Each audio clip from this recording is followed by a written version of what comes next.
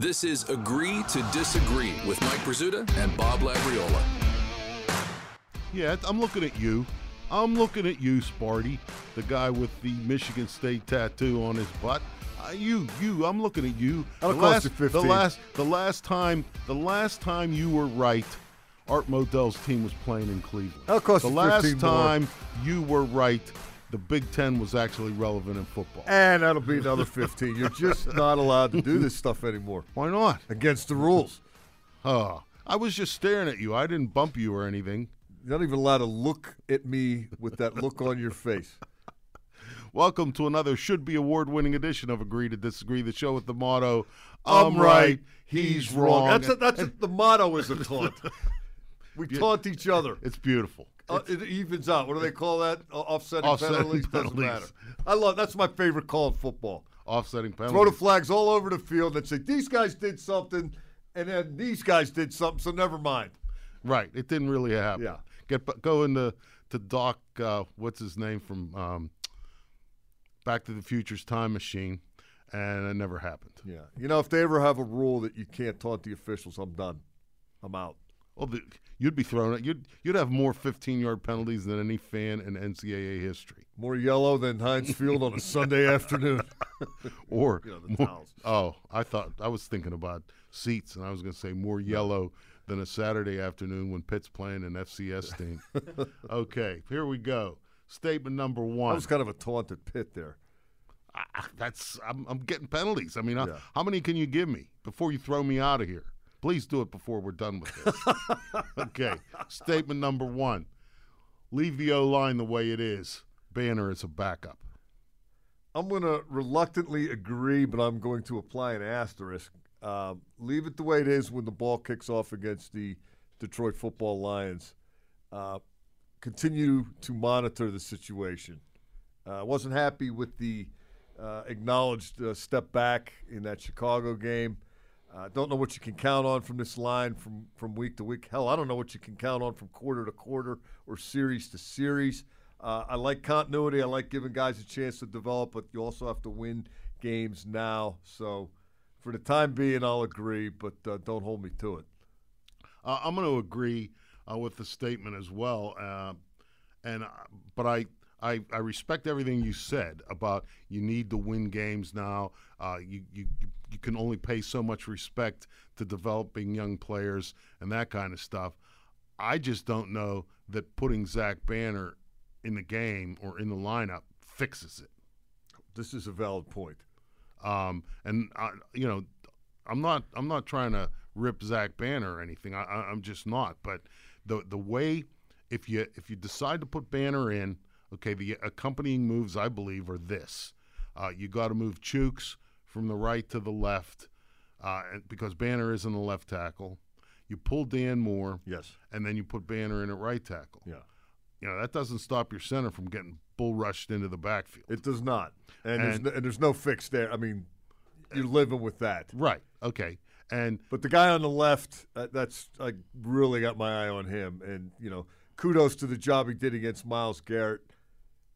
It's a lot to ask, and he battled willingly, but I still think that was more Ben Roethlisberger understanding that Dan Moore couldn't block Myles Garrett and getting rid of the ball quickly.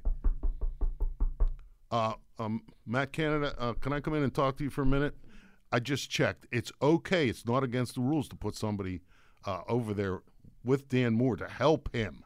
I believe the quarterback did that on what became a touchdown pass to the tight end. Yes. And it's not necessary to go empty so much. It's just not.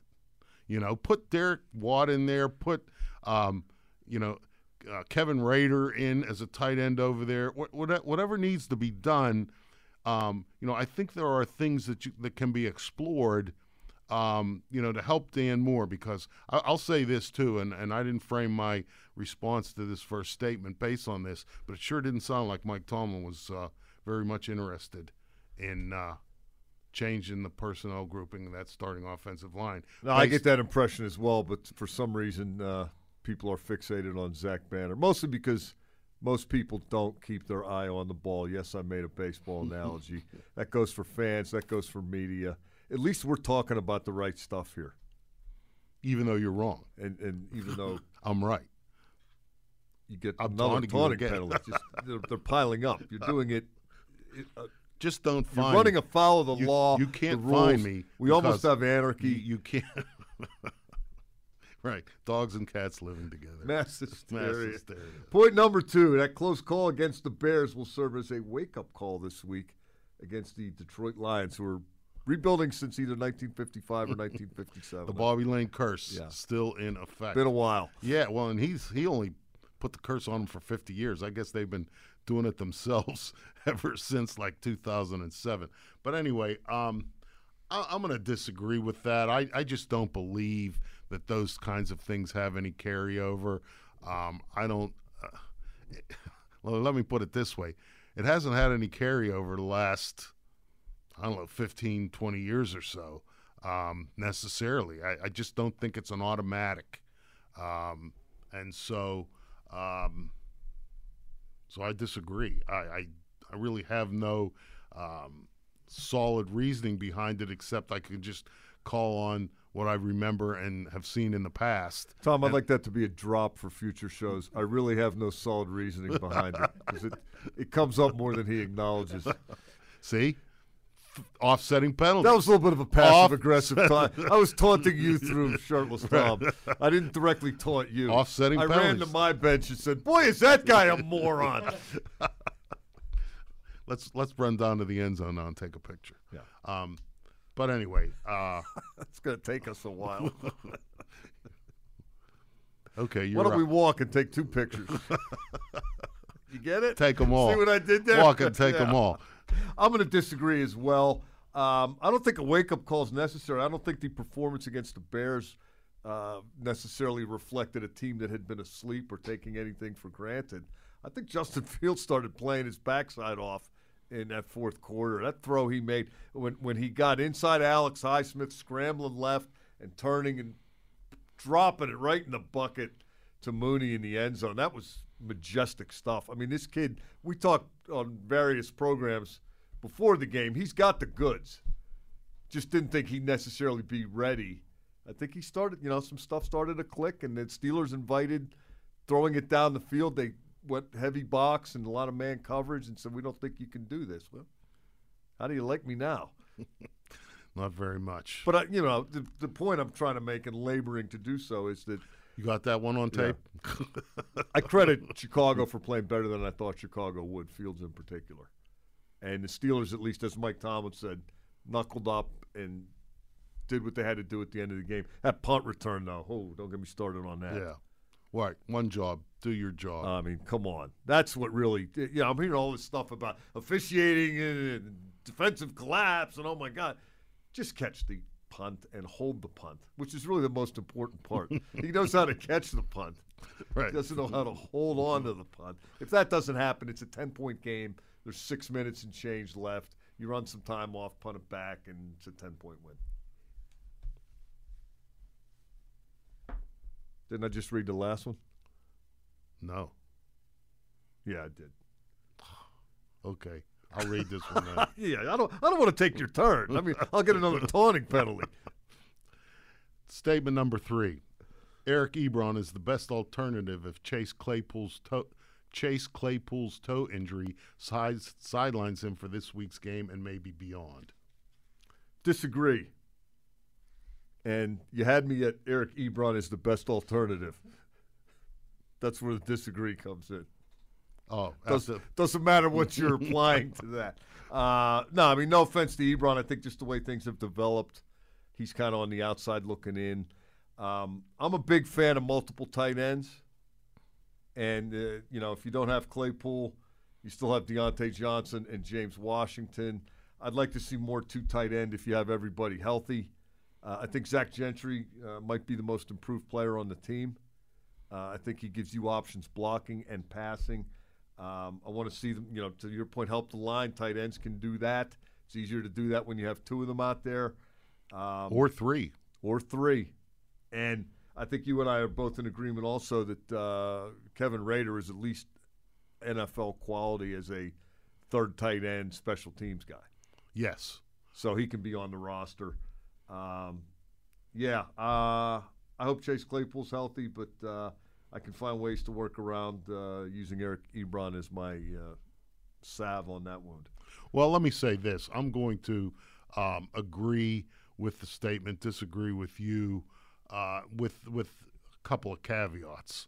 I think that if Chase Claypool is missing for more than a week, I do believe I wouldn't want to go through the rest of the season with the core of wide receivers constituted as they are right now. I do think you need to have another kind of a threat to complement the guys that you mentioned. No Juju, no Chase Claypool for me is a little bit too much of a hurdle to get over. So what I would do in terms of using Eric Ebron as an alternative, I'm not saying I would line him up as often as Chase Claypool is out on the field, but I would have him capable of doing some things that Chase Claypool does. Certain routes, certain combinations, certain groupings, maybe use Ebron out there as a way to at least make the defense respect that the areas of the field that Claypool typically works. I wouldn't use it as a full-time thing. I wouldn't make it a regular thing because I think defenses would quickly adapt to it and get the kind of people covering Ebron that are not covering him when he plays tight end, if you know what I mean. I don't know that Eric Ebron's receiving skills would translate as well if he was being covered by, a number one or number two corner as opposed to, a nickel or dime corner and or a safety or a linebacker. So you still want to try and preserve that situation, but I do think you want to also occupy the opposing defense with a receiver who is a little bit better than Ray McLeod, or maybe they bring up Anthony Miller from the practice squad. Cody White. And again, I'm not rejecting those guys necessarily, but I just want to at least have some more options on the table than they would currently have with the grouping, the receiver group that they have right now. Or, you covered a lot of ground there in a short period of time, just throw it to Freiermuth more. Okay? Well, I get it. Correct me if I'm wrong. When they drafted him, everybody said, boy, this guy's great. What a great pick this is. This is really going to help. And then throughout the OTAs, everybody said, boy, this guy's great. It's a great guy to have on your team. He's really going to help. And then in training camp, everybody said, stay with me. Boy, this guy's great. This is really going to help. And then the regular season came, and they didn't throw him the ball. And the last couple of weeks, they've thrown him the ball, and he's got 3 touchdowns in 2 games, and I think that stuff is sustainable. Oh, I don't disagree at all. I'm just saying that, the other team has coaches too, and that's not always necessarily a shot. But I think that if Freiermuth continues on the track that he's on, and I would be certainly in favor of the Steelers doing everything in their power and the quarterback doing everything in his power because he's the guy with the ball in his hand. Let's not forget he has some influence. That. Yes. Why does he keep jagging him, by the way? Freiermuth. Yeah, every time Freiermuth comes up, he goes, he's okay for a rookie, or some little shot he takes. I don't know. Just trying to keep him in line, keep him working hard, keep him hungry. He's fans might think he's Heath, but don't forget, Heath and number 7 were boys. Yeah. And so I think he just wants to remind him that despite what he might be hearing from the Heinz Field crowd every time he catches the ball, he's not in that league yet. Not yet. Not yet, right? Not saying he can't get there, but he still has a ways to go. But I do think, though, that if Freiermuth continues on the pace that he's been on the last couple of weeks, the other team might start viewing him in a little different light. That's fine. Yeah. Still going to be a matchup issue. I understand. And, again, I'm just talking about options. I'm not saying ignore him. The big guys are too slow, and the little guys ain't big enough, the fast little guys. Again, I'm all in favor of throwing him the ball more. Particularly when you get down in that area that's kind of near the end zone. Where they pour the ketchup out of the bottles on the red zone. Yeah, that's the place. Yeah, okay. All right, so Bears had one of those. Maybe they would have scored more points the other night. Then they wouldn't. Well, as you He's heard, saying that as the you guy heard, getting a taunting penalty decided the game. I don't know if the Bears are saying that. A lot of people are saying it, yeah. Well, which is stupid. It's stupid. oh, absolutely, it's stupid. Yeah. And It's stupid because A, you're stupid to do it, and B, it's stupid to think that decided the game. And I don't understand. You know, a lot of people who lived through the Player Safety Initiative in 2010. It doesn't matter what anyone thinks or how much they complain. The NFL wants this, so the officials are going to call it, and they don't care if it decides games. By the way, I'm with the coach on this one, and Merrill Hodge. I am in agreement with this emphasis. You know, as I try and tell people, and that's fine that you are. It doesn't matter what you think, though. No. Doesn't matter what the fans think. It doesn't matter what the commentators think. It doesn't matter because over the course of a bye week, James Harrison went from a guy who never, ever was penalized for unnecessary roughness or personal fouls to a guy who was a villain of the league. Yeah, and this one conversely. I mean, if you didn't see this coming as somebody who's involved, then you just weren't paying attention. You weren't paying because attention. Notice was given, emphasis was made in the everybody knew the score coming in. Yes. It's like getting mad at the sun for rising in the east. It's the way it is. And that'll do it for this should-be award-winning edition of Agree to Disagree.